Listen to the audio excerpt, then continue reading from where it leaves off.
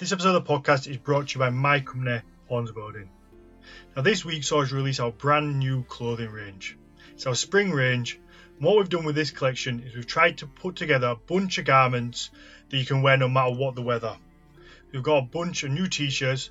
These ones I really like. We've got a Berserker Spirit t-shirt and an Ulfhedin Spirit t-shirt. And what these are is that they've got a warrior in the middle, and then behind the warrior you've got the spirit of the animal that they're embodying. So behind the Berserker you've got a bear, and behind the Ulfhedin you've got a wolf. Alongside that, for those of you who like something a little bit more simple, we've got just a logo t-shirt. So it's our logo on the left hand side, and that comes in a heather navy and a woodland heather. And these t-shirts are 100% organic recycled cotton. Then we've got a new jogging pants which come in the men's and the women's, and we've also got a hoodie. So these are all in black with our logo embroidered on them. Again, with the hoodie, we're trying to keep in that theme of keeping things sustainable. So that's made from 85% organic cotton and 15% recycled polyester. And it's Global Organic Treaty certified and also Fair Weather Foundation certified. And finally, I think my favourite item from this launch is we've got a brand new 100% cotton jumper. Now, this jumper is absolutely perfect for me. You can wear it on its own, or you can layer it up and have a t-shirt under it and throw that on top for that little bit of extra warmth. It's really comfortable, it's really soft. Like I said, it's 100% cotton. The men's one comes in black and a beautiful olive colour, and then we do a women's one which comes in a lovely navy colour as well. So yeah, just pop over to the website and check them out. Don't forget, you get that extra 10% discount off anything store-wide for listening to the podcast and for supporting the podcast. Just use Horns10 at checkout and you can get 10% off anything. Thanks for listening. Let's jump into the show.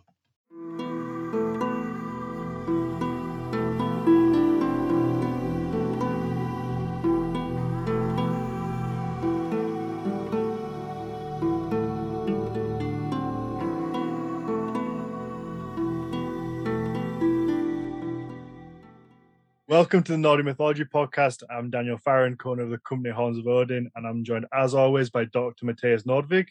Hello, everyone. Today we are joined by Tanya Lind from Iceland. She's an Icelandic Völva, and today is also the Icelandic National Day. So, til hamingju með daginn. Takk fyrir. I would try and say that, but I struggled hearing it, let alone saying it. It's Icelandic with a Danish twang to it, so I don't know. Du brattur á íslensku. You're pretty good in Icelandic. Takk fyrir. Yeah. Please don't feed his ego. Yeah. Not this early in the episode. I like seeing what happens. So. So the Icelandic, did you say National Day, the Independence Day? What's that? Somebody please enlighten me. Back in 1918, after like several decades of back and forth between the Icelandic Alþingi and the Danish king, the Danish king eventually was like, okay, here's a treaty where basically Iceland, you're sovereign, but you're still part of the Danish Commonwealth, except we also control your foreign policy. That was in 1918. And that treaty also then included a stipulation that said that Iceland could secede from that Commonwealth 25 years after or something like that. Like after 25 years, then Iceland could just like whatever. And then Iceland just did exactly that in 1944, while Denmark was still occupied by the Germans. They snuck out. They snuck out. Well, I mean, Yeah. they were legally, they could just do that. So that's what they did. That's the short version of it. Of course, there's like the entire 19th century and like the whole growth of the Icelandic national movement and all the things there that came before that, right? There was like a call for independence already in 1830 something, as far as I remember. So it's like it was a thing for a while until the Danes were like, okay, finally, Yeah. we will do something about it. It's kind of like a thing for Denmark. Like right now, it's Greenland. Greenland has a similar kind of treaty with Denmark. Like they can secede if they want to, but it's sort of like Denmark as a colonial power is sort of like a slow burn kind of thing. Yeah, So, isn't it? but Tanya, what do you guys do on the National Day of Iceland? Like, what have you been up to today? Oh, so I live in a small village in the south coast, and there's a neighboring village. So you might know it. I live in Stokkseyri. Mm-hmm. There's a really good restaurant there. Yes, it is. Yes, it is. And, you get your, what do you call it? Humor, stuff like, I don't even know the English words right now.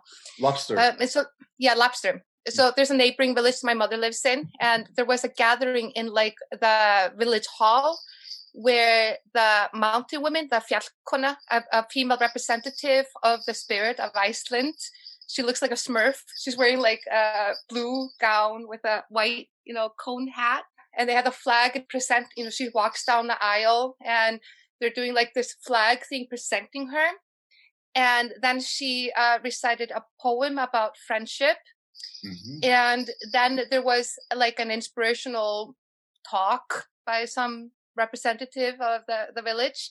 And then it was just like children's stuff, like choir singing old poetry. Mm-hmm. And that's where I got trapped in the hall and was offered beer, and I couldn't get out of the whole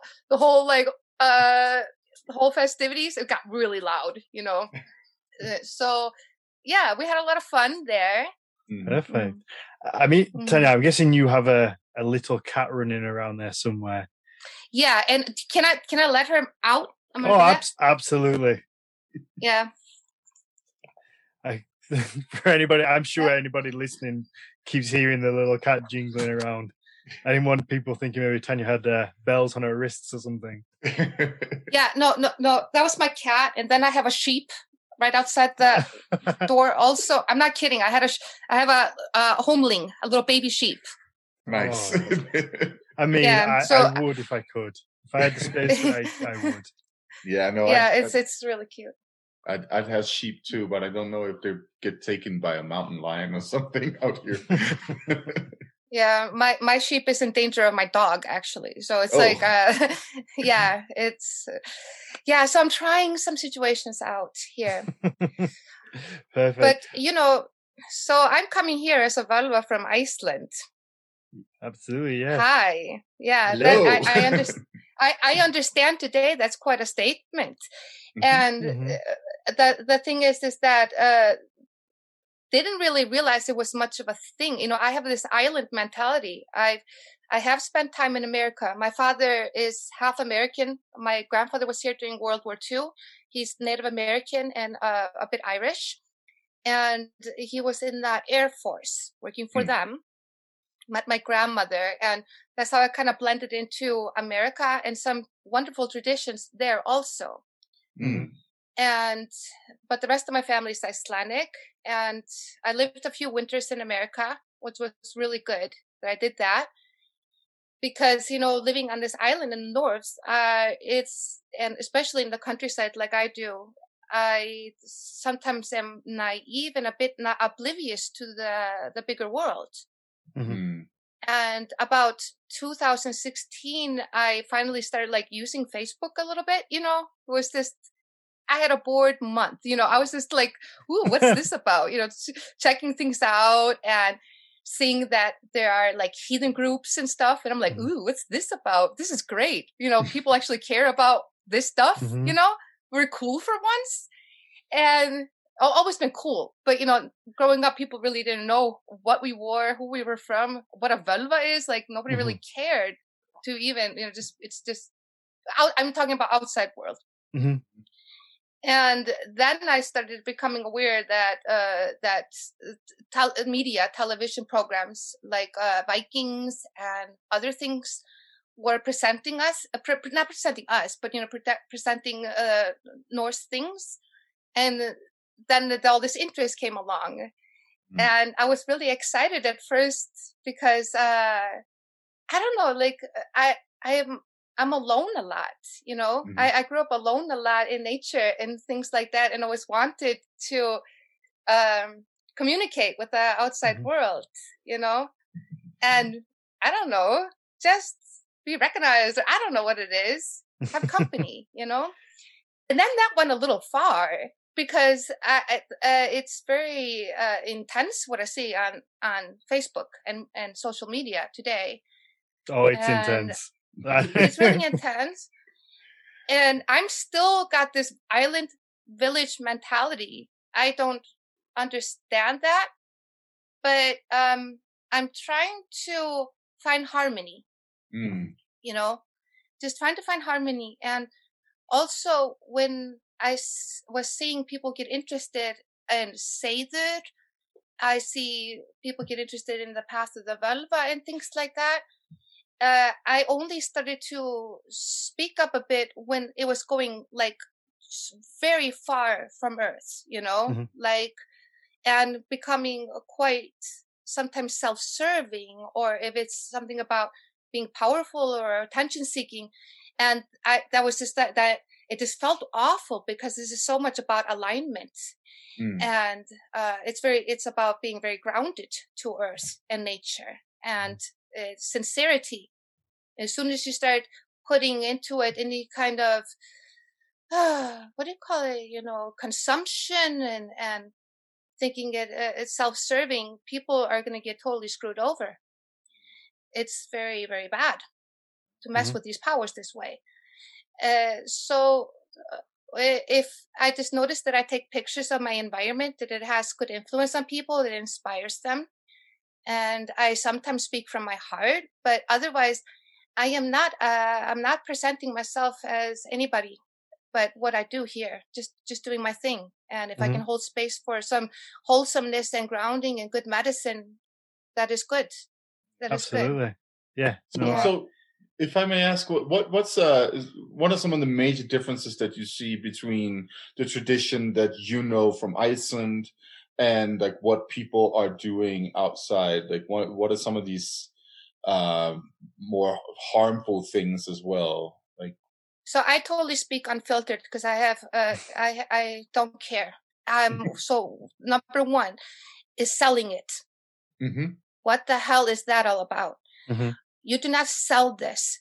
The powers choose who to work with in the most aligned and serving way for both directions. This is not a commodity. So that is weird. It's also that it's passed down. So we have this here. We pass this down in our family and community because it's sometimes somebody outside the family that comes in and we just walk together. I'm not holding any courses. I am not teaching it in this way. We just walk together if it's meant to be, by the instructions from the powers. And when I say powers, I'm not going to start talking about specific gods. I'm going to talk about the ancient ones that is beyond words. You know. So that is like one thing that was the culture shock first. And then I just see that, how can we say this? It's a lot about feeding into the ego that I'm seeing, you know. So I can be, you know, I can look important. People can validate me as important, and then I guide you. And I am not, it feels quite like the people are trying to make up their little cults, you know. Yeah, I guess it's people wanting to get fame from what they can do rather than doing it for the general good. It's more about, I'm going to do this, but look at what I can do in the moment. Yeah. Why would you do this? And there is also just a lot of in the past year I've been like studying like what's happening in the world. What are they up to? You know, what are some? I'm not going to name any names, of course. You know, I'm not going to get myself in that much trouble. But you know, there's some groups that are working with trans work and things like that. That I am like, are you guys insane? Are you insane? You know, people are just reading like a little bit of literature and things like that, take for granted that we do have this is a living tradition, And then they just make up the ceremonies and stuff and get possessed by all kinds of trickster spirits or whatever they are aligning with. And they're playing around with people's heads. And in our tradition, we take this very seriously because this can cause psychological damage to you and a lot of disrupt in your environment, with your family. And it can get really damaging. Now that is just like with all, spirit world is complicated and there's a lot of spirits out there and they do not think like humans do. That's another thing. I see this a lot of in the world, that people are putting their human brain into this, their opinions, how they want to do things, but they're not taking instruction from the powers and how to present this in where they are right now. Because if I would have been staying in America and the powers would have chosen to still work with me, I would have adjusted to where I am and what is serving the purpose of this role I'm in right now. So it's like, it's kind of like this stuff. And I just really want to bring this down to earth again, and if anything, I would like to inspire people all over the world just to stand in their own hoop, stand in their own power where they are, and listen to the nature where is feeding them right now, and listen well, listen deeper, get out of your heads and listen to how we can harmonize with our environments where we are right now. Okay. But this is me just passing on the news. This is what the powers are instructing me to speak of. Okay. Let's try and get some structure, I think, to this. So if we start at the beginning at what a Völva is, and then maybe work through to then your experiences and how that works for you, just to try and keep some basic kind of structure and knowledge to people listening, so we're not jumping all over the place. So who wants to take that one of what a Völva is, Matthias or Tanya? I can speak a little bit about the historical background of a Völva. So so I'm talking about, like, in traditionally, I'm guessing the idea of a seeress goes back thousands of years, but let's stick to maybe like in and around the Viking Age, what we would consider. And so we have several sources that mention these religious authorities of various kinds, generally called völur. That's the plural of Völva. And sort of etymologically, it looks like the word Völva derives from the word a word for staff. So it's a woman who carries a staff that she uses in these rituals. The way that the rituals are described in the saga literature primarily is that it's like a divinatory process where the Völva receives information from spirits or gods, or communicates with them in one way or another, and then relays that information to the people there. Okay. So, and the best example we have of like a description of this is from Eric the Red's saga. This happens in Greenland, where a Völva is asked to divine about the current famine that is going on. So she's asked to basically look into the other world or communicate with the other world to then give information on whether or not there will still be famine in the future. And this is sort of the descriptions of these rituals are never particularly detailed. And this one is the most detailed one, and it's most detailed in the sense of describing what she's wearing. She wears like very specific clothing, like gloves made of rabbit skin, as far as I remember, a hat made of cat skin. These various, and like rabbit and cat and those kinds of skins would be special in one way or another.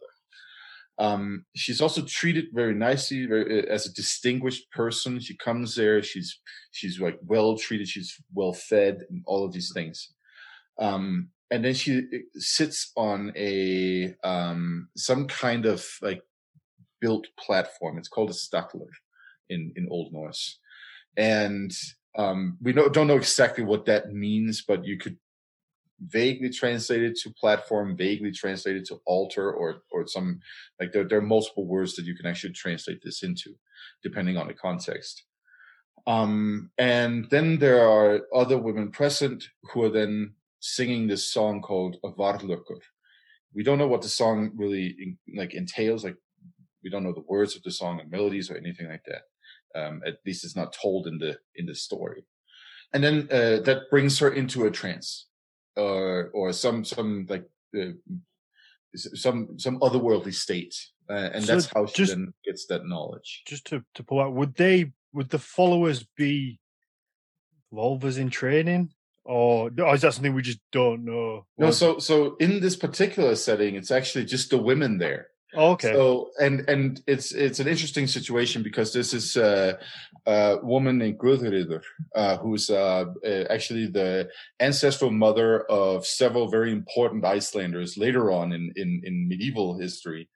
And it's the part of the saga is also about her. And she's actually the one who's asked to sing this song, and she says she's like very reluctant because she's Christian.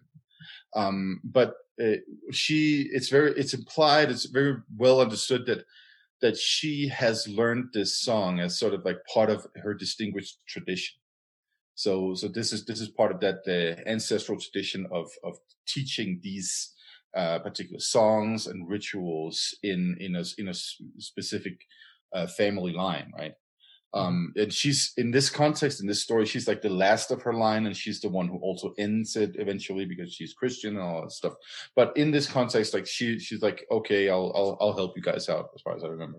And so she's the one who sings it, and also teaches the other women there to sing it. So what we're seeing here is a ritual where it's presupposed that the women here are the ones who are carrying some kind of power, right, to sing this song, to bring that specific religious authority, the Völva, into the trance, right? Mm-hmm. So, but that's like the best description we have of it. Then, of course, we have a bunch of other examples of these Völur who show up in saga literature or in Eddic poetry. For instance, like Völuspá, the prophecy of the seeress, is in the words of a Völva herself, right? That's a Völva who's reciting all the mythology about the beginning of the world, and especially about Ragnarök, which of course then tells us that because if we go back to the history of the poem that I've like talked about for a million times now, right? It's from the late 900s, early 1000s, right?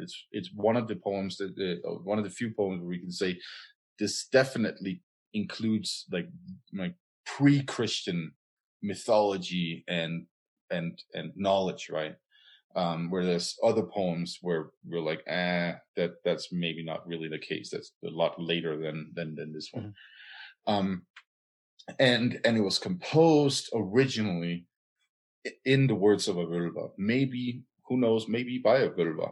Like, mm-hmm. we don't know that, but it could be, right? Mm-hmm. And it's a very prophetic poem. And it carries a lot of import in a religious sense in that late stage paganism that exists in Scandinavia in the late 900s and early 1000s. So what we generally understand is that the Völur, they were probably some of the most important religious figures in pre-Christian society, who are buried with a lot of special items, with metal rods, for instance, and all that stuff. So that fits sort of like the pattern. Like, we have archaeological material that can actually authenticate this is not just a literary tradition, but something that also existed materially. Okay. So was it always women? That's a good question. Is there any examples of, because I mean, every time you've mentioned it between you and Tanya so far, it's always been female. So I just wondered whether there were any examples of male Völvas, or like, is this predominantly just a female thing? So in the Icelandic tradition, it seems like it's very much female. That also comes with the fact that that men who do seder, and that's the Seidr is the word for the type of magic that the Völva will do, right? Men who do Seidr, they are demonized in the saga literature. It doesn't mean that there weren't men who did it, but it does seem to suggest that in an Icelandic context, it was considered particularly negative for men to do. Okay.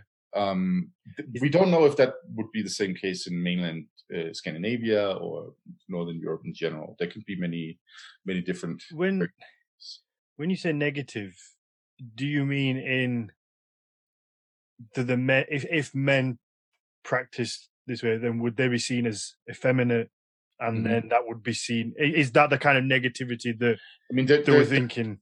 There's distinctly accused of homosexuality, right? Which in a medieval Icelandic context is considered negative. Which I guess would lean itself to this being a female, or what in their eyes should be a female-only practice.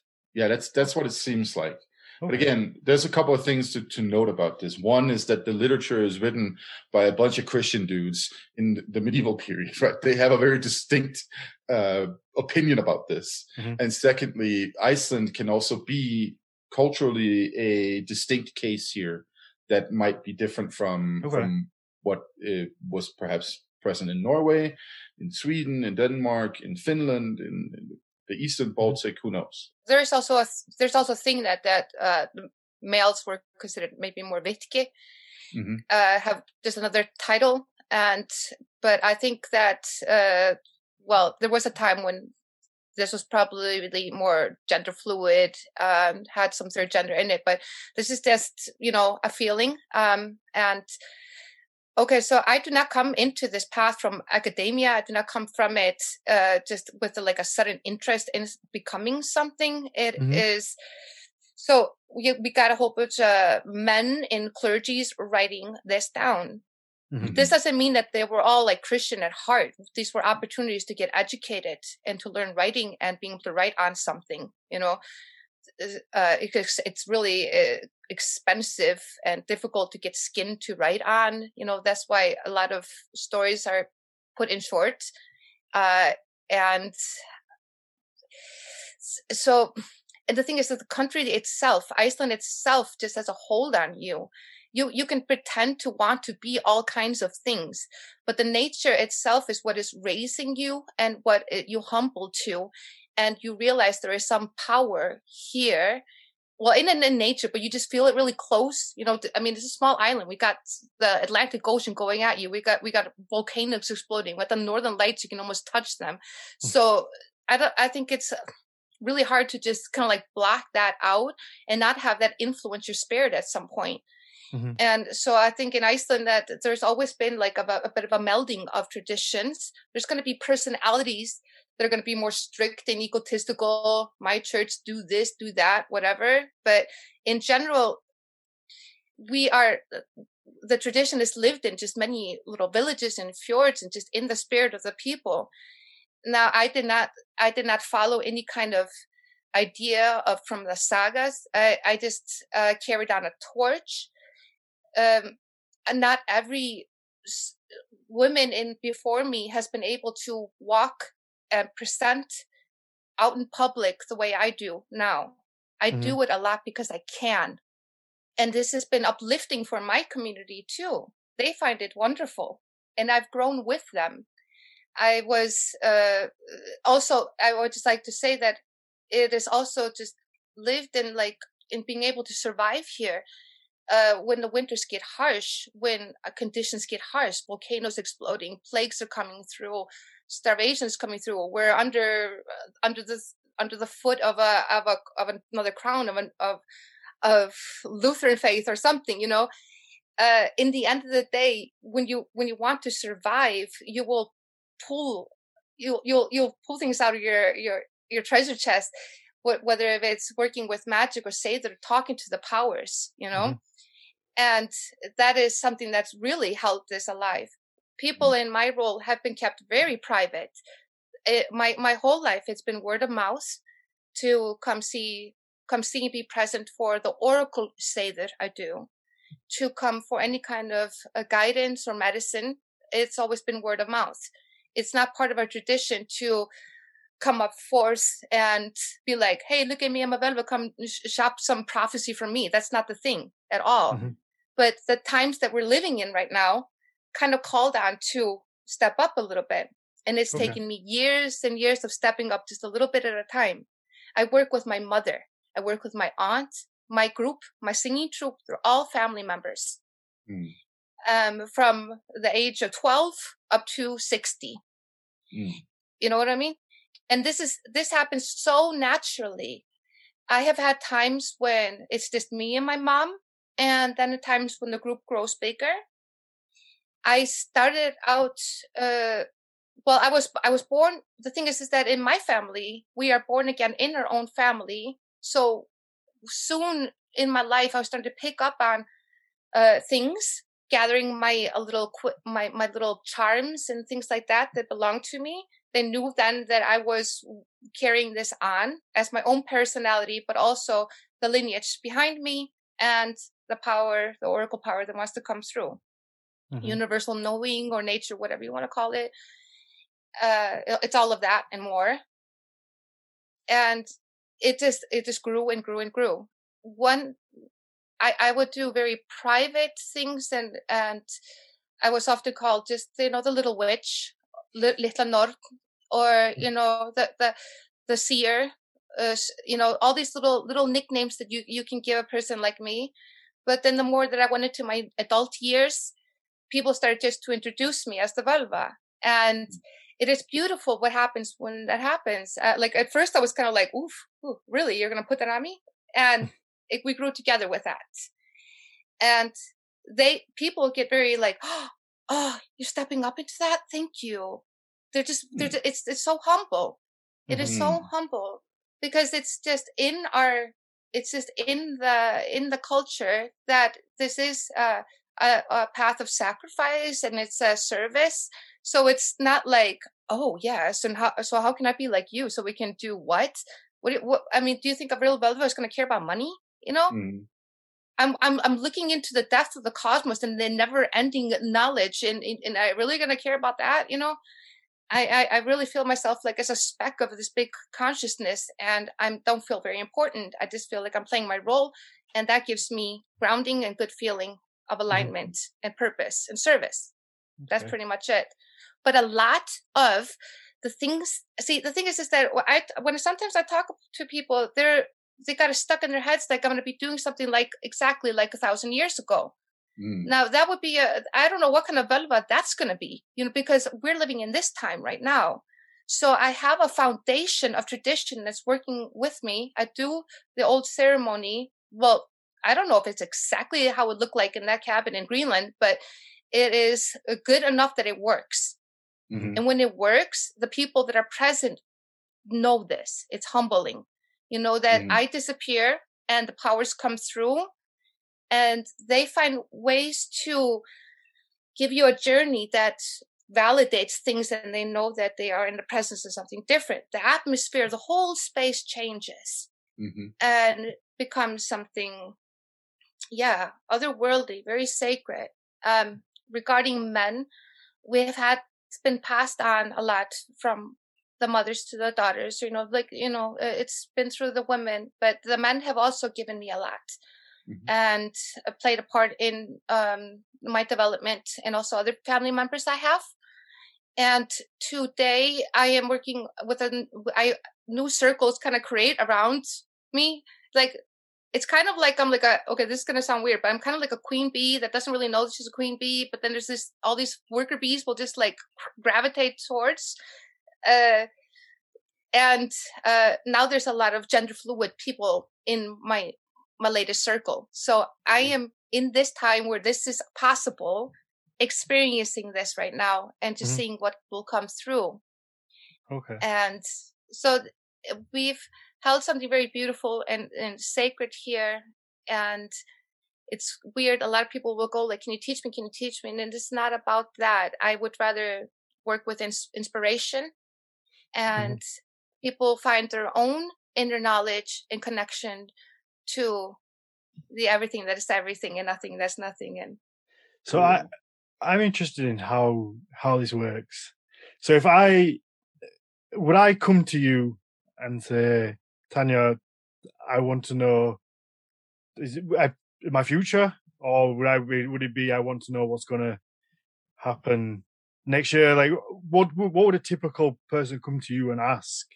so the thing is that Oracle will take you in a path. It's not going to give you direct answers like you're going to meet somebody in a few years or whatever like that. This is something that's really, really nice about Völuspá, and my connection with that is when I'm reading it, I understand the consciousness and how she's weaving. There's actually different ways you can put this in a row, but this is very fitting to the journey that we take. So somebody might read it the first time and be like, no, I'm understanding something about the gods. And then they kind of read it again, like, whoa, okay. And it's got layers and layers and layers. So when people come to me, they're not going to come for me for like, like a tarot reading would be or something. This is going to be much, much deeper. Yeah, and I guess that's what I'm trying to separate is between that kind of like tarot reading or a fortune teller, somebody like that, and get an understanding of the difference, or at least I work specifically in trance. That is what I have honed and trained myself to do. And so I'm doing that specific oracle trance with the singing group. And so it does happen that people are in touch with me. It would usually be just through people, and then they will call me and say, like, I know you through these avenues. And I'm dealing with things like serious things, like dying, birth, children, very, very serious things. Maybe sometimes I do get a lot of situations like people are feeling they're cursed or something like that, something that you really like.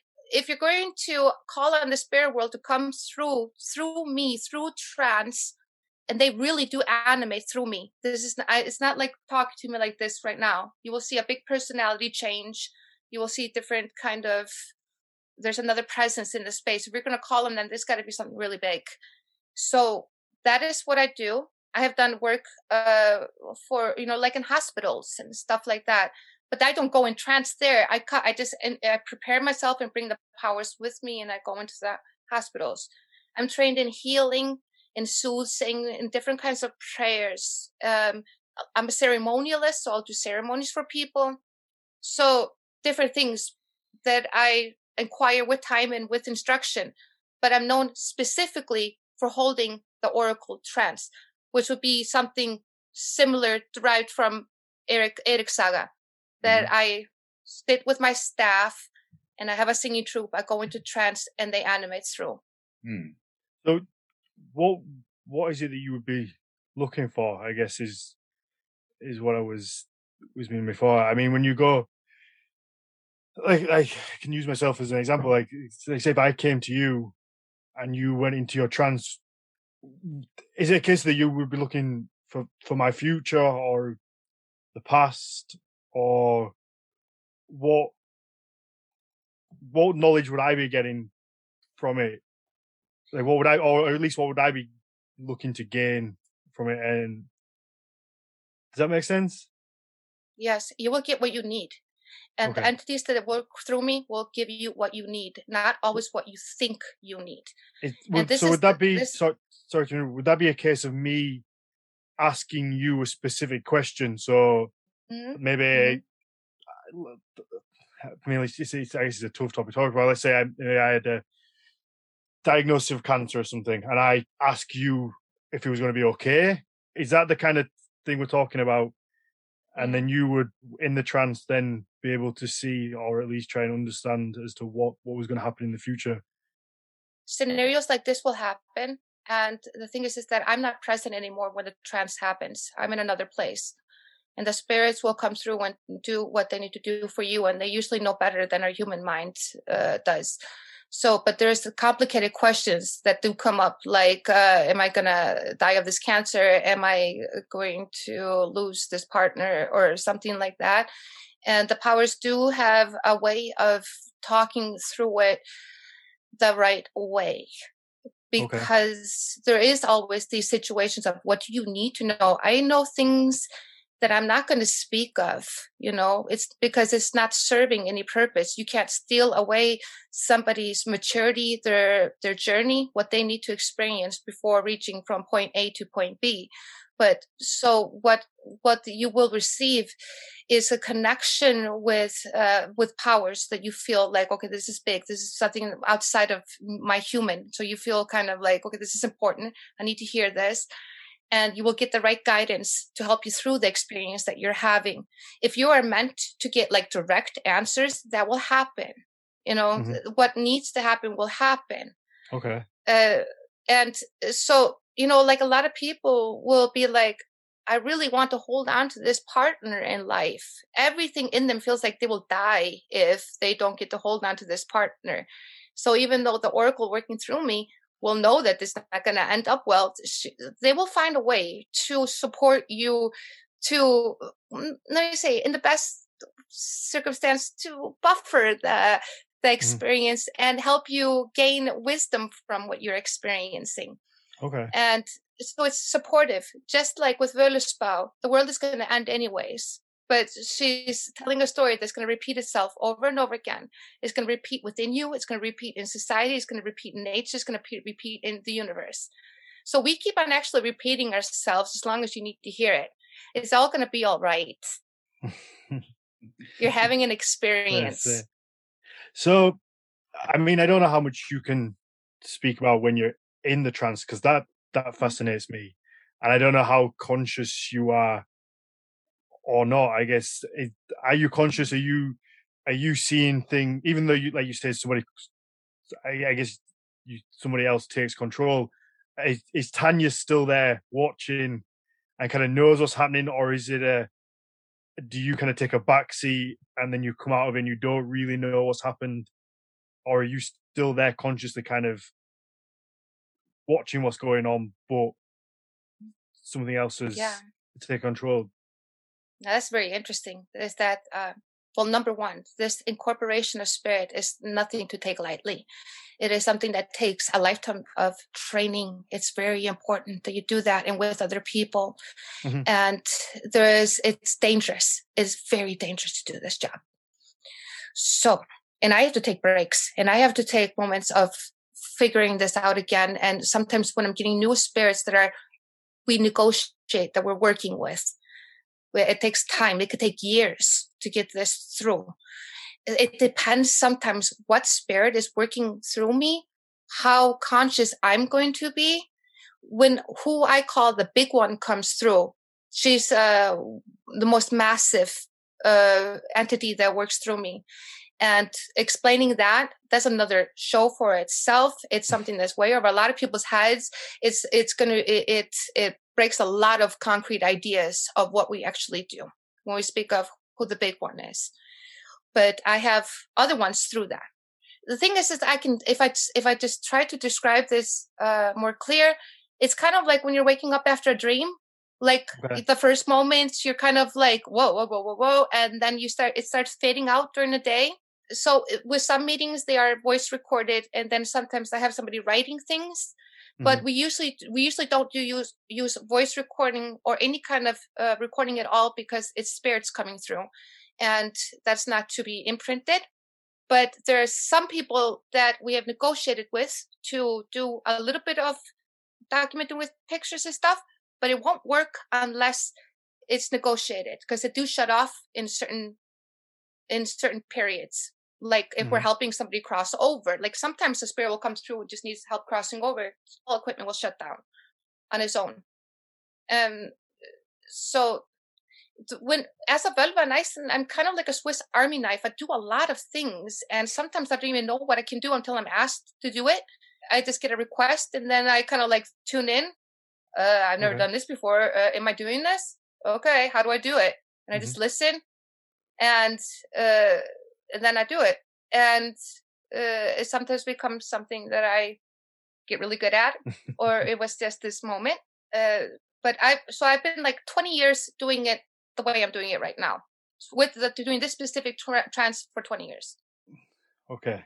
So are you you seeing images when you're in trance? Almost like I'm trying to, for me, I'm trying to just kind of, I guess, understand what it might look like and get a picture in my own mind. So would you be seeing almost like a video film of what was going to happen, and then you would translate and choose what to say and what not to say, what to let them know? There.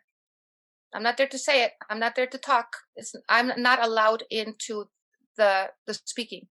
Okay, it's the so spirits it's all... that are speaking. Okay. And this is the thing, is that I think, it was about 2016. The same time I kind of like found the internet. I'm sharing. I'm when some traditions come in Iceland from other traditions and they're doing things here, I'm often called into to be with in those things as the Völva in Iceland. So I'm, if a curator from Mexico is coming in here, we get kind of introduced to each other, share information about the spirits and such thing, So it is quite often this wonderful way. In 2016, I was sitting in ceremony from a tribe from Mexico, and they the head of that ceremony, an elder there, said, "You guys need to take her with to the next trip to because they're traveling with her medicine. Take her with to the mainland, to Europe." And I'm like, okay. My mom totally supports this whole like, oh, you just go for it kind of a thing. She goes with me. We go to France and to other gatherings where other traditions are showing up. And there was Mongolian traditions there. There was voodoo traditions there. There's from China. There was all over the South American, Native, everything all over the place. And what I do I gathered with the Siberians and the Mongolians really easily. We were like very attracted. And so they see what I do here quite similar to what they're still doing there, and our ancestors are still talking. They feel common ancestors. What the difference between me and a lot of traditions is the full incorporation, and being able to hold that space very safely because of the dangers of it. And there's not a lot of traditions that work with full incorporation like this. And my human mind and opinion is I'm kept in this beautiful, beautiful zone. Like I'm in a comfort zone. In the beginning, I can see kind of like I'm writing a sound. I'm writing a wave. I have my path that I've kind of like developed with myself. Sometimes it changes a bit, but I know where I'm going and I know where I'm heading. And then when there's a breach, and there's been witnesses of this breach, they see that I open like this, and I'm kept in a beautiful space. Well, this sounds really weird. I'm saying beautiful space. It just feels nice while this is working through, but I do feel sensations. When I'm coming out of it, I might have some memories and sensations, but it will diddle out. And I have buffer guides too, like from the high one to the big one. I'll have guides that are near my lifetime that will come through before coming into my body. This has an effect on all my molecules. Nobody's allowed to touch me for an hour before, hour after at least. I'm like an atom, and it's shivering, it's shaking, and a lot can come through in that. And I'm just kept in this in a space between. But I do have a sense of knowing. There's a sense of knowing in my head. Like when I need to know, I know. But like I said, I've been doing prophecies since I was born. I've been like, just as soon as I started talking, I would just know stuff. And then working with ceremony and training in ceremony most of my life. Can you imagine all the information that I would have in my head if I would remember everything? I'm so glad I don't. I really don't want to know everybody's shit, No. Absolutely not. I know what I need to know. So, does it ever turn negative? I guess is the question that comes to my mind. Absolutely. Absolutely. And are you able to take control if that happens? And what would a negative experience be like? I'm guessing it would be more telling on your body, but what would that be then like for? I don't want to say the end user, but the person who's there, who you're doing this trance for. What would that be like for them? Is it just a case of the reading would be negative, or can it be a bit more malicious than that? in a sense, I don't want to use the word demonic because I guess that's more Christian, but that kind of scenario where it's an evil spirit. Yeah. So this is where my guardians come in my singing troupe. So we still sing the Varlokur today. The thing is, so when I was little, I was spending my summers with my great grandmother that was 90 years old when I was little, that learned from her grandmothers, and it passed down. So there were songs that had lyrics, but mostly we are using sound. It's more of a chanting sound in it, but it's very specific, and the group that gathers around it have alignment in it, and it's very important that it's harmonious. Otherwise, new people cannot just jump into that particular circle, because they could bring in a cricket seiður, a seidvilla, that could mess with the spirit world and me and what I'm going through in that point.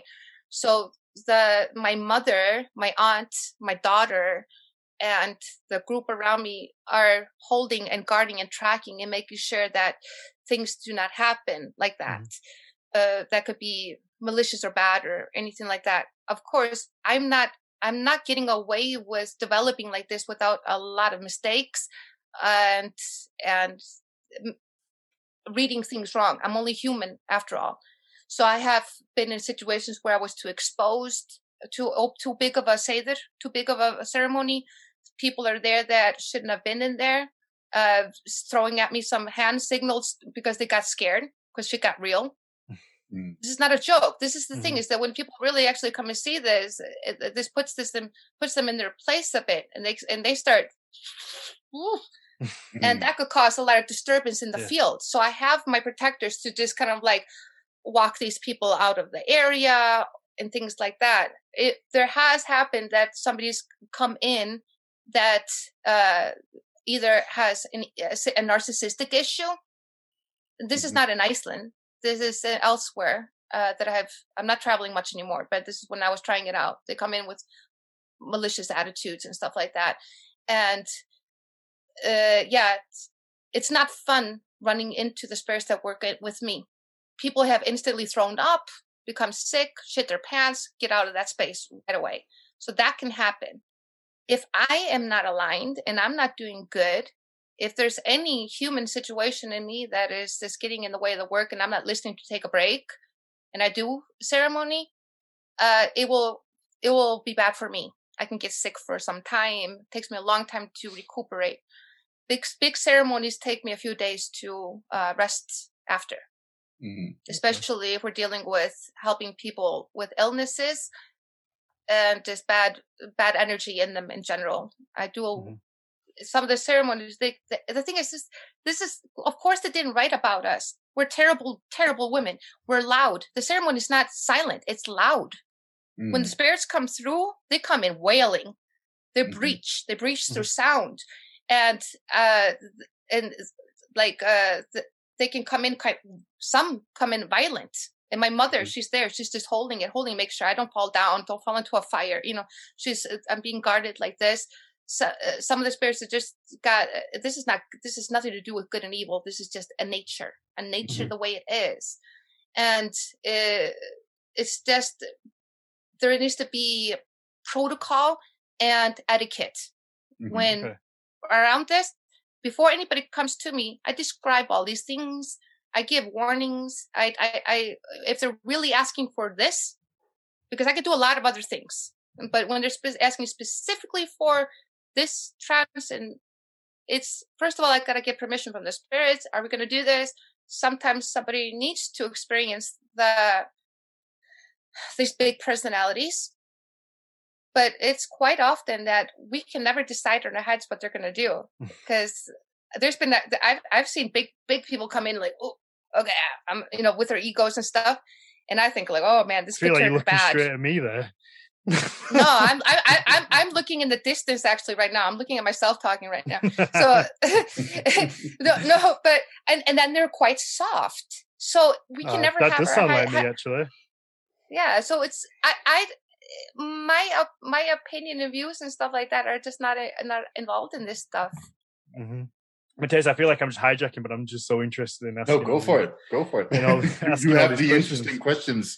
You're asking, like, I mean, personally, there's a lot of this stuff that resonates with me, and I like recognize a lot of what you're saying, Tanya. So, like, I think I have more of like an implicit understanding, so I wouldn't be asking these very concrete questions myself. I mean, I guess my position.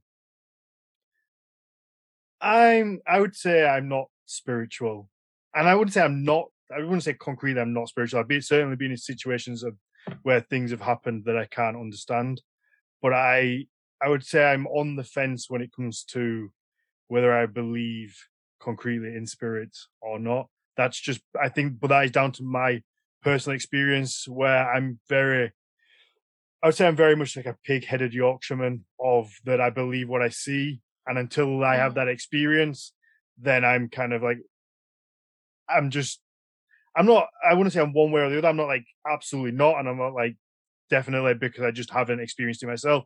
So I try to stay as neutral as possible. It's something that I would love to experience and to see, because I think then I can have a better opinion on it, I guess, rather than, because it's hard to form an opinion. Some people will feel like I'm rambling here, but some people will go, they will say, without a doubt, some people may listen to this episode, and please don't take this offensively, Tanya. Some people will just go, okay, that's probably bollocks. And some people will just form that opinion, but they will form that opinion without ever actually having any experience. It will just be, that's the way that they think. They just think, okay, that's not real. Whereas I try to at least stay a little bit in the middle until I know one way or the other. I want to add something to that. That's cute. So it's fine. The thing is that I don't care about other people's opinions. I don't mind being the judged one, the misunderstood one. I don't care. I come from a punk upbringing. I'm used to being different. Like, really. And the thing is that I don't need anybody to believe in me or what I do or anything. I don't need that. The thing is that I'm very content with my life. Mm-hmm. I have a comfortable living. I can do this solely as my work and way of being. And what comes to me is what's meant to be. And I'm very aligned with that. If somebody needs to see this, to experience it or whatever, and you need it, you really need it, that will happen. But I don't know what you need. Do you need to be more spiritual? I don't know. And I am quite of a skeptic myself. Mm-hmm. I'm not like, you got to have a good filter. I'm a skeptic towards everything. Even when it comes to the spirit world, I'm not just, I might see something and I just don't judge it from the first glance. I get to know it a little bit more and more and more and more. Mm-hmm. And what we're doing is a science, really. I just do not have the English terminology. I don't get the academic brain to deliver it the way that people will feel most comfortable with. But we are working with science. I think quantum physics helped a lot bridge our terms and what we're going through. I think dreams help a lot to explain the different kinds of experiences of reality that we have. A dream is an experience. An experience is real. The trance is an experience, and that is real. And I this is why I don't need any, like, you don't have to introduce me as anything. People just get to know me, and you just feel it within yourself. Am I resonating or not? If somebody's going to call it bullshit, fine. You're not. I am going to be over your head. I'm going to be over your head. So if you're not ready for this, fine. I don't care. Another lifetime. I love this, like, fuck off, haters. That's the way it should be. But I obviously, you're obviously a smart woman, so you know that there will be those people who have that opinion. That's wonderful. That's wonderful. That it's not even like, I don't even feel like a little sprinkle of offended. not a tiny bit. Because it's like, there's a lot of things I don't understand. There's a lot of things that I will look at and be like, I don't get it. I don't know why you do that. But it's at the same time a curiosity if I'm spending my time judging it. Yeah. Well, So there's one thing to say about this too. Like we in modern times, thanks to the so-called Enlightenment age and all of these things, we're nowadays we have a discourse when we talk about these kinds of things. It's always about whether or not you believe, right? But that doesn't have to be necessarily the way that you exist in this world. You can also exist in this world with simply the possibility that there are, that's kind of what you're doing already, Dan. Like that with the possibility that could be something, right? Like you don't have to make the choice, really. I'm very comfortable of just saying I don't know, and I know a lot of people don't necessarily aren't able to do that. Whereas I'm just like, yeah, I don't know. I keep moving, and if it happens for me and I have the experience, I have the experience. But I will say that I do think it's very ignorant for anybody to ever think that we have discovered everything. The science has discovered the way of measuring everything, and that what we know now is concrete and it's not going to get any better, and that maybe in 10, 15, 20 years there's going to be something that comes about where you can measure spirits or see spirits or communicate in a better way than maybe someone in the dark with a voice recorder. But you know, these things are always advancing, and what we could measure 100 years ago, 200 years is nowhere near what we can measure now. So in another 100 years, who knows what we can see and where technology will go. So anybody who says absolutely not, it's all bullshit, I think, well, you don't know. The reality is we don't know. Does it matter? Does it really matter that we understand right now? Because I think that we should just be humble to the calculations of the universe and stay in this presence of not knowing and letting us evolve and develop. I like to have more things in common with a flower. You know, it's going to grow in its own time. It's going to do its thing. It's going to have its season. It's going to go down in the earth. It's going to gain new nutrition, grow different the next year. You know, I don't know what all this stress is about. To have this ultimate knowing concrete thing. I guess it's something about security. I guess think it's so, yeah. That is fine. It makes people feel comfort if they know. If they know the answer. Or feel that they know, if nothing else. Right? Yeah, I mean... Yeah, feel like they know, which is a really good thing. Because, I mean, we're floating on planet Earth in the universe. We really don't know. We don't know. This is really weird. Life is weird, you know? There's certainly a lot of things we don't know. And I mean, I could probably attest for the idea of thinking that you know things brings comfort, because this might be a little bit embarrassing, but when I was maybe 12, 13 years old, I was terrified of ghosts. I'd never seen a ghost, never known anything, nothing, but I was terrified of it. I was terrified of the idea of seeing one, of them being there, and it scared me for no real reason in my mind. It was just something that maybe I'd seen a movie or something, but this fear was very much real. And then I think I consciously created arguments in my mind as to why they couldn't be real, scientific arguments of why it's not real, why they're not there. So to get rid of this what I would maybe see as like an irrational fear, to get rid of that, I would just convince myself that scientifically it was impossible for them to exist. So there we go, stop being an idiot. So I think maybe people do that, and they think they believe in something hard enough to get rid of a fear that they have, but they maybe just don't want to admit. Well, you know, everybody, I mean, unless you're a total sociopath narcissist, you're going to have a lot of fear in your life, anxiety in your life. And we put up good masks, but everybody's got insecurity. And even I sometimes have moments I'm like over my head, you know, like, I don't like ghosts in my house. You know, it does creep me out. But at the same time, I get totally possessed by spirits, you know. I mean, it is, but it's until I get to know it. You know, I had a spirit visit my house the other day, and it spooked me for a bit. I was kind of like, ooh, my daughter was like, oh my God, you're afraid of all people? And it's very humbling, you know. Just any way you got, you any way you need to believe and be to just have your moment in this lifetime as yourself. Just do your thing for reals, you know, whatever it is. But we talk about measuring the spiritual, the intangible, but how do you measure love? How do you measure rage? How do you the feelings? How do you measure that? There are certainly things that are unexplainable. Whether it's you can, like if somebody's angry, you can feel it, or if there's tension in a room, there is a feeling. There is something if you walk in a room, you can just sense a feeling, and I don't know what it is. Maybe there's a scientific reason for it. It's called energy. Energy. Yeah, but I think a lot of people just dismiss that whole idea. Yeah. And I say, and same with, this is also weird, but Sarah's quite into like serial killer type stuff, like reading books, that kind of stuff. So we've been to a few little places and visited sort of areas where stuff might have happened.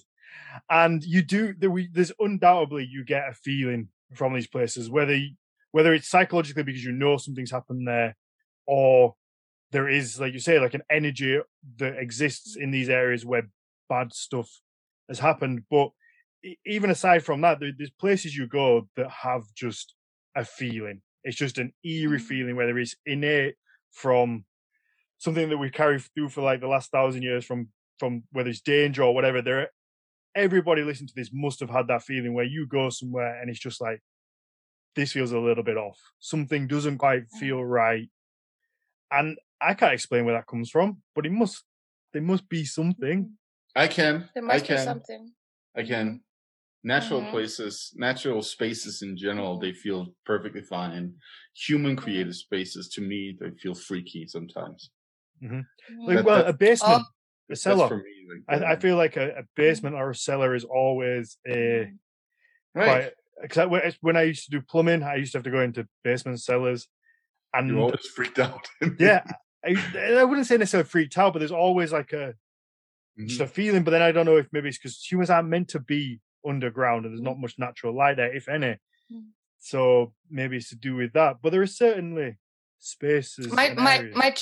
My job is to be able to look through these pages of what is primordial, like fear of closed spaces or the unknowing, these kind of fears that could create kind of like embodiment in people. They don't even know what it is anymore. It could be what's happened in some areas, and be able to read the pages of that. And what is psychological also. And what is from the powers, what is from the soul, what is from the spirit. I'm looking at all of these pages, and I'm not going to be, I do not push me personally, I do not push any ideas to anybody, and people do not come to me unless they actually want to. People are going to travel to a village in Iceland to be able to be in this area. So and it's never done as a show to prove anything, to validate anything for anybody in that sense. That's not important. And I absolutely think it's quite natural like you had a situation, like you had a fear of that unknowing energy that could be ghost, and you chose to just go neutral, use logical brain, practical brain, explain it in different ways or something. Other people will go closer to believing in something good, in life. It just, it's very rare. I don't even know this. I don't know this type of person that gets away with not having a difficult experience in life. That we all just go through trauma.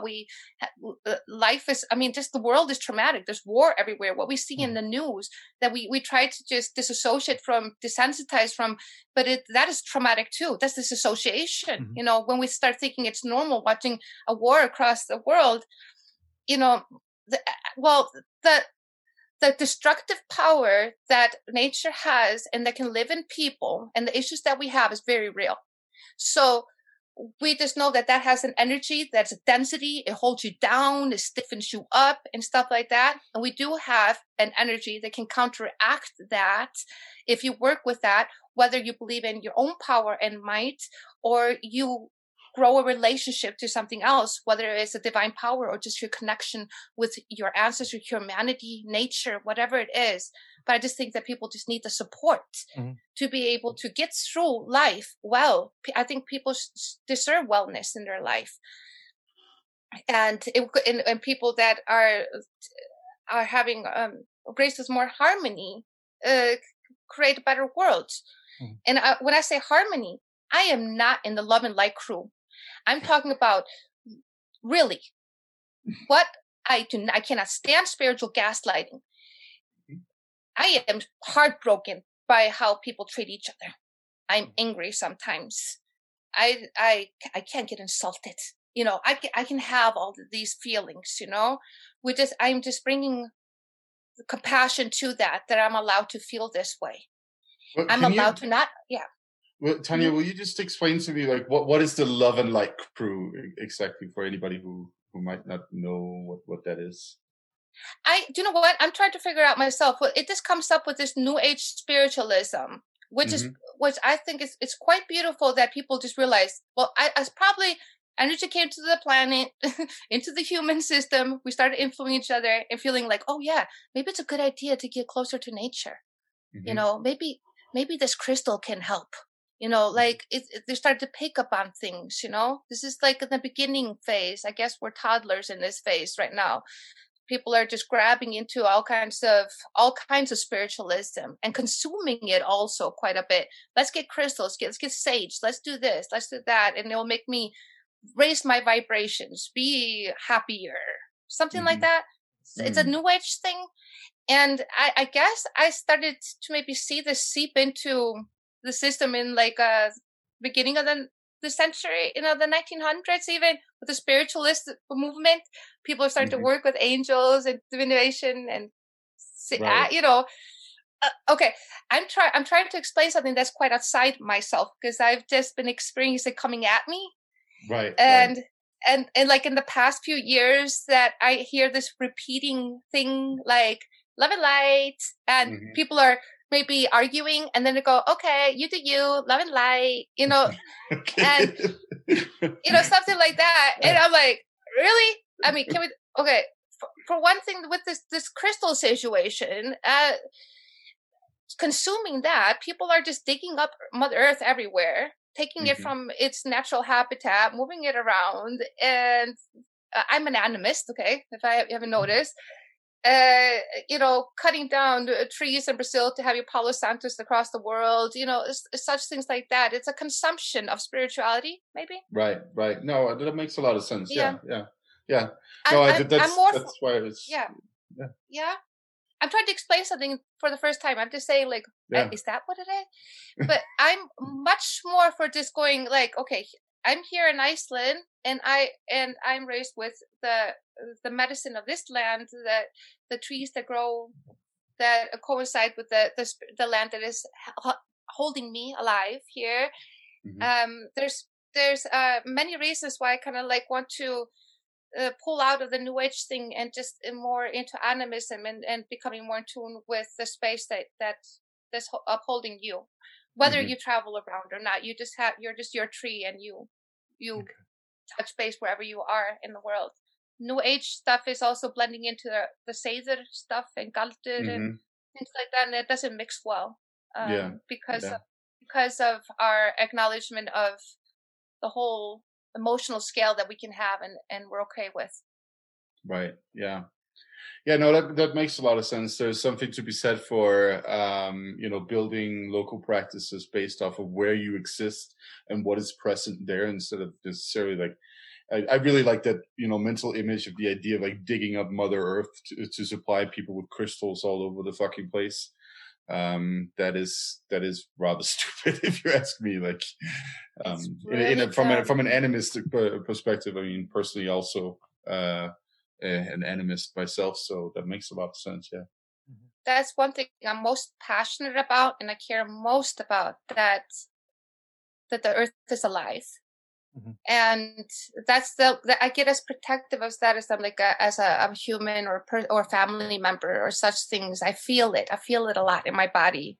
I get upset when people come to Iceland and pick rocks from our mountains, and because maybe some of these mountains have an entity, have a spirit to it, and they're just tearing it apart. And that I'll get off my feelings won't get hurt about it, and that's kind of like what kind of like also pushed me to speak and be present, wear my clothes out front, letting people know we care. This matters. I can help with these voices of nature, transmit it to you, and you understand. I am working, like now I cannot stop the flood of tourism that's come to Iceland, but I'm adjusting and trying to work with it. With, for instance, I'm working on having our own museum or center here in my coast. Introduced to the traditions here in my area, to our sorcery and also our medicine, working with the plants and herbs and the powers here. And if people come here before they go out there and meet the next waterfall or mountain, I could possibly save or help the spirits here that are like family to me. But so, there is, I have one last question, and might be a little bit of a difficult one, and please don't take any offense by it. You've mentioned illnesses a couple of times, and I just wondered how that worked. And in a sense, like, would you ever recommend somebody maybe stopped like traditional medical help in form for something that came through when you were in a trance? And I guess that's kind of something I've been toying with for the last maybe half an hour since you mentioned the being able to help with illnesses, because I'm all for sort of traditional medicine, but I am a little bit, I would say, against when people would suggest maybe stop taking traditional, like medically given drugs, I guess maybe drugs or help in form for something else without that doesn't have any back into it. Does that make sense? And like, please don't take that offensively. No, I just wondered how that worked. Well, this is not a difficult question at all. I absolutely support modern medicine. Okay. And getting absolutely, we work together. That's what I wanted to hear, because you do. That makes this question a lot easier, because sometimes you do see not with Völvas, but certainly with other types of situation like this, where they might recommend people stop taking modern medicine in form of traditional ones, and that's not necessarily the right answer. So I am really glad that that's your position. I'm really real. Okay, so I'm serious about this. I'm a very down to earth kind of a person. It's perfectly natural that human beings, that they started with herbs and stuff like that, and they start developing medicine and start developing technology and to help each other in the medical field. That is just a wonderful, beautiful process. Here in Iceland, we do have some doctors that will not acknowledge our healing methods and the work we do. There are some, but I can tell you majority do. And we do work together. And so the thing is, it's like my uncle who had cancer, he came to us for healing every week, but it wasn't healing so he would not die. It was healing to help him cope with the process. It was going through the chemo, going through the emotional, the psychological things that happened before you go. We would never interfere with the natural cycle, and we do not see the end of it when somebody passes away. We believe in reincarnation. And there's a lot of people with mental illnesses that track towards spiritual things. I'm very clear. I'm so strict about these things, filtering that and helping, and just saying, hey, you're having a situation, and are you talking to a therapist? I mean, if anything, I'll be like the person that will direct towards that direction. But I can be like a support, but I am not I'm not a source to drink from and for endlessly. I'm just a point on your way in your journey. And so, like I said, I don't understand people that will just say drop medical things. I don't understand that. Of course, I would support people having independent thought, being in alignment with themselves. There's going to be, get a second opinion from a doctor, get a third and fourth. Absolutely. Yeah. Mm-hmm. Perfect. I'm glad you said that. Okay, this is my last question, and this might be completely childish, and 12-year-old Daniel is going to chuckle inside. But is there any link between a vulva and vulva? Like, because you said this is a very feminine based thing. Now, is there any correlation there? And everybody might think it's a ridiculous question, but I don't. Okay. Are those two words linked in any way? Because it seems, I love this. It seems quite odd that it's it is a very female oriented. What a coincidence! What a coincidence! That's you what know. I thought. What a coincidence! Me like I'm an idiot. Okay, so etymology is like a word I just learned the other day. So they are like, they're gonna have their way of going like, yes, völur, staff, things like that, right? Mm-hmm. Okay. Which, you know what, like when you get to know, if you get to know the ceremony and what we do, this actually makes a lot of sense that we have a staff and that we should be called the Völva. There is a polarity in it that creates something different. Yeah. Like a life of its own. Mm-hmm. But Völva is not in my language, like as a vagina. Okay. We call it a different thing. So my brain never made that connection before until I realized that the English words, or Latin word, whatever. Mm-hmm. And so I think that most academics and people thinking about etymology will not make this connection. But I can tell you that people that have been witness of me, when the ones that see the breach, they do see an opening, and it is a symbol that I carry. And it wasn't like it's not like a lot of things I do. I do not think it and then do it. It kind of comes to me. I usually work with the staff to write a sound, but I was gifted a drum later in life, and it is a Völva. It's shaped like a Völva. And the one that was making it did in a ceremony was like, what? We're actually making a Völva drum, the drum. And I can send you pictures of it. It is a cave. It's beautiful. And I'm definitely working with that energy. Now, there's another interesting thing. I'm gender fluid, and so when I'm in a ceremony, I am definitely holding the Völva. I am poof. I understand some people, some men, that will get a little red in the cheeks, like me right now. With me. Yes. I feel like I'm just going bright red. Yeah. Now, I carry this full on Sheila in the gig style, and I hold my staff and I hold it tight. And it's a big one too. There we go. We have to get a dig. I have to Dan, I have to blow your mind here. Okay, so the word vulva, right, has its origin in the Proto-Indo-European root wel, which means to turn or revolve, with derivatives referring to curved and enclosing objects.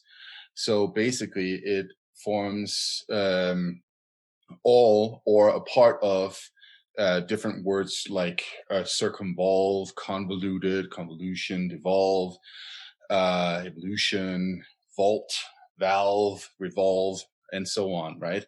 Voluminous as well. Waltz, well, welter, welk, willow, la la la la la la la.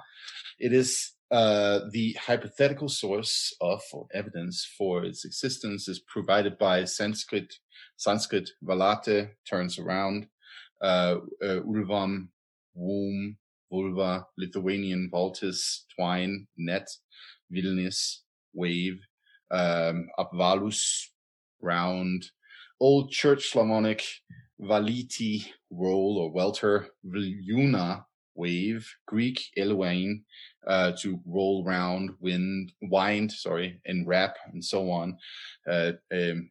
An eye line as well, twist, turn, squeeze, revolve, rotate, and so on, and so on, and so on. Going down to Old High German, we have, Gothic, Valdian, which means to roll. Old English, Welvian, roll. Violoc, whelk, spiral-shelled mollusk. And also Old High German, Walzan, to roll or waltz, and so on and so forth. And to this root, we also find the old Germanic, where was it? Wallos, right?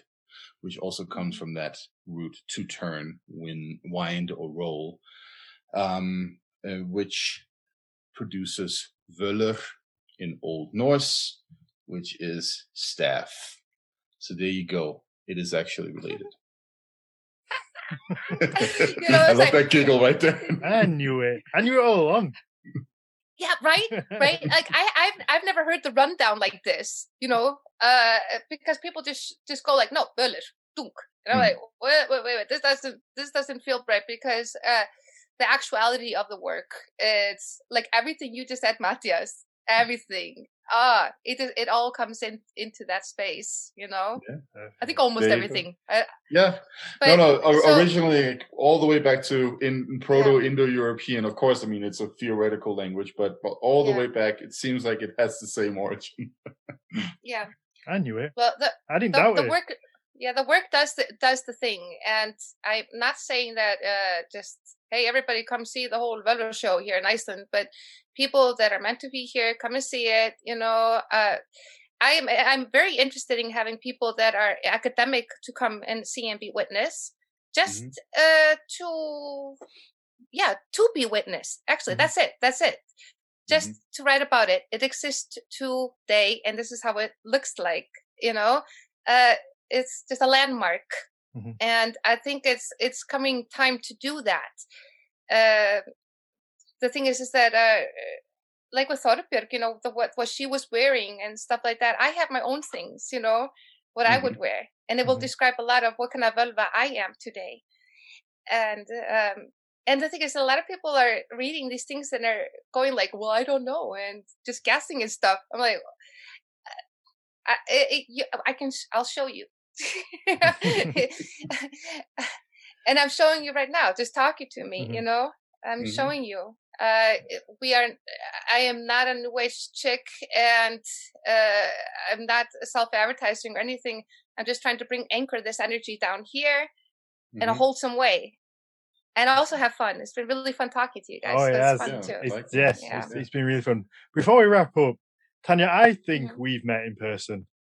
I think when you had your hands tattooed, I was at Haber's tattoo studio. I think when you were getting your hands done, me and Sarah, Sarah came in. I'm sure. That's right. No, you did. You did. I was at her place. I remember. I guess I recognized you. I knew at the start of before we started the show, I recognized your hand tattoo. I was like, I know I've seen that before. And this whole time I've been thinking, and I'm like, it definitely is. That was the moment. That was the moment. I remember now. It's a small world. Yeah. Well, I'll definitely drop by next time I'm in Iceland. We'll go conjure some trips from the mountains. Absolutely. I want to do this. I want to experience it, and then I can know for sure. Yeah. or just be more confused than ever. Well, even better. I don't know if I can get even more better. No, you're very welcome, because I see that when things are threaded together, we'll see what happens. And Matthias, we can maybe talk to Katla. It's just something like that. Whatever flows. Awesome. I like to just like how I'm here right now. Wow. Yes, that's been cool. Tanya, have you got anything you want to shout out? Your Instagram page or Facebook page where people can follow you? No. There's so many people say that. No, it's like, well, you can if you want to go. Well, not my Facebook. That's an. I'm trying. I don't know how I feel about Facebook anymore, but Instagram. That's like me. Yeah, I just don't know what I'm doing there, how I'm navigating that. I'm just kind of like one day at a time kind of thing. But I like the picture diary. And the thing is that, hold on, I'll just write it here. I call myself Tiva Rains. The gods are raining. You know what I mean? Tiva, I can't write it because my thing's on lock on Icelandic. Okay. Maybe we're going to do it like this. I'm just testing. Yeah, there you go. There you go. Tiva rains in Icelandic. Okay, so that's Tivareign. So Yeah, something rain. like that. Yeah, it's like I found People will Instagram. I'm find like, yeah. I'm like, I don't even know why I have that. But it was a period of time when I'm thinking about Tivur, the gods. Mhm. And in Iceland, we describe the energy field around nature as Tivur. You know, Mhm. when you can see the light and the glow around it. And what I'm meaning about it is nature is reigning. Is that nature is always first and is the highest. You know, here. So there, I'm just doodling around, being the Perfect. wild card self I am. So There we go. Matthias, what about you? Other than everybody send Matthias a Facebook friend request. Yeah. You can always find me on Instagram. If you must find me on Facebook, I guess. I Always, guess. Yeah. always join us on the Nordic Mythology Podcast group on Facebook. We just had a wonderful row today over the word Norse. I spammed the group with like 7 different pictures, I think it was, or memes about Norse. And people like fucking with me about it, so that's great. That's it. There's some good memes in there, to be fair. There is some good memes. I gotta catch up because I'm still working with the language. I sometimes just copy what people say in English and trying to explain things like what's Nordic, Norse, whatever. We say Norrænt. I don't know. So hey, well, that is the translation of Norse. That's original. We don't have another 2 hours for Matthias to go down this path. For me to rant about that. I'm a hungry boy. Okay, so I gotta give one little shout out. Because I'm doing a very interesting talk about outsitting, útiseta, 10th of July for the organization Heathen Women United. If anybody recognizes that, if you run into that, I think that will be really fun. I'm looking forward to having that talk about outsitting. Cool. So that's going to be another one of those. We'll make sure to have show notes that mention Heathen Women United. I believe there's a Facebook group for that, right? Yeah. So that is one of the different channels I run into on Facebook, and I like that one. Cool. I like that group and what it's about, and they have these conferences, and it's just been, they got me used to talking on computer, you know. So I always come back to that. If they want to talk about útiseta, I'm so for that, and I'm all there for that. So cool. Yeah. Perfect. Awesome. Okay. If you enjoy the show, please take a minute to leave us a 5-star rating, a positive review. It will literally take you 30 seconds, and it really does help people find the show. And obviously, they read the reviews and hopefully want to check it out. You can find us on Facebook and Instagram at Nordic Mythology Podcast. The website, nordicmythologypodcast.com. Same on YouTube. Like I said, we're going to start putting some full episodes going there after 30 days. And we're going to start putting some little short clips on there as well. And then if you really enjoy the show, please help us out on Patreon. You can support us at any tier on there. You get access to the live show and also our watch-along show that we do directly after the main show on a Tuesday. And it really helps us out. Helps us get new equipment, nice new green screen, maybe for myself, so I can have cool pictures up like Matthias. Black metal bands in Norwegian woods. That's it, exactly. Awesome, that's the show. Tanya, thank you very much. So much. This has been a really interesting conversation. Like I say, I love these ones where I know very little about it, and especially when it's something that's out of my comfort zone. Maybe I just love sitting and listening, and then asking all the dumb questions. They were good questions. They bring a lot to light. They bring a lot to light. They bring a lot to light. Thank you so much for that. Thank you very much for joining us.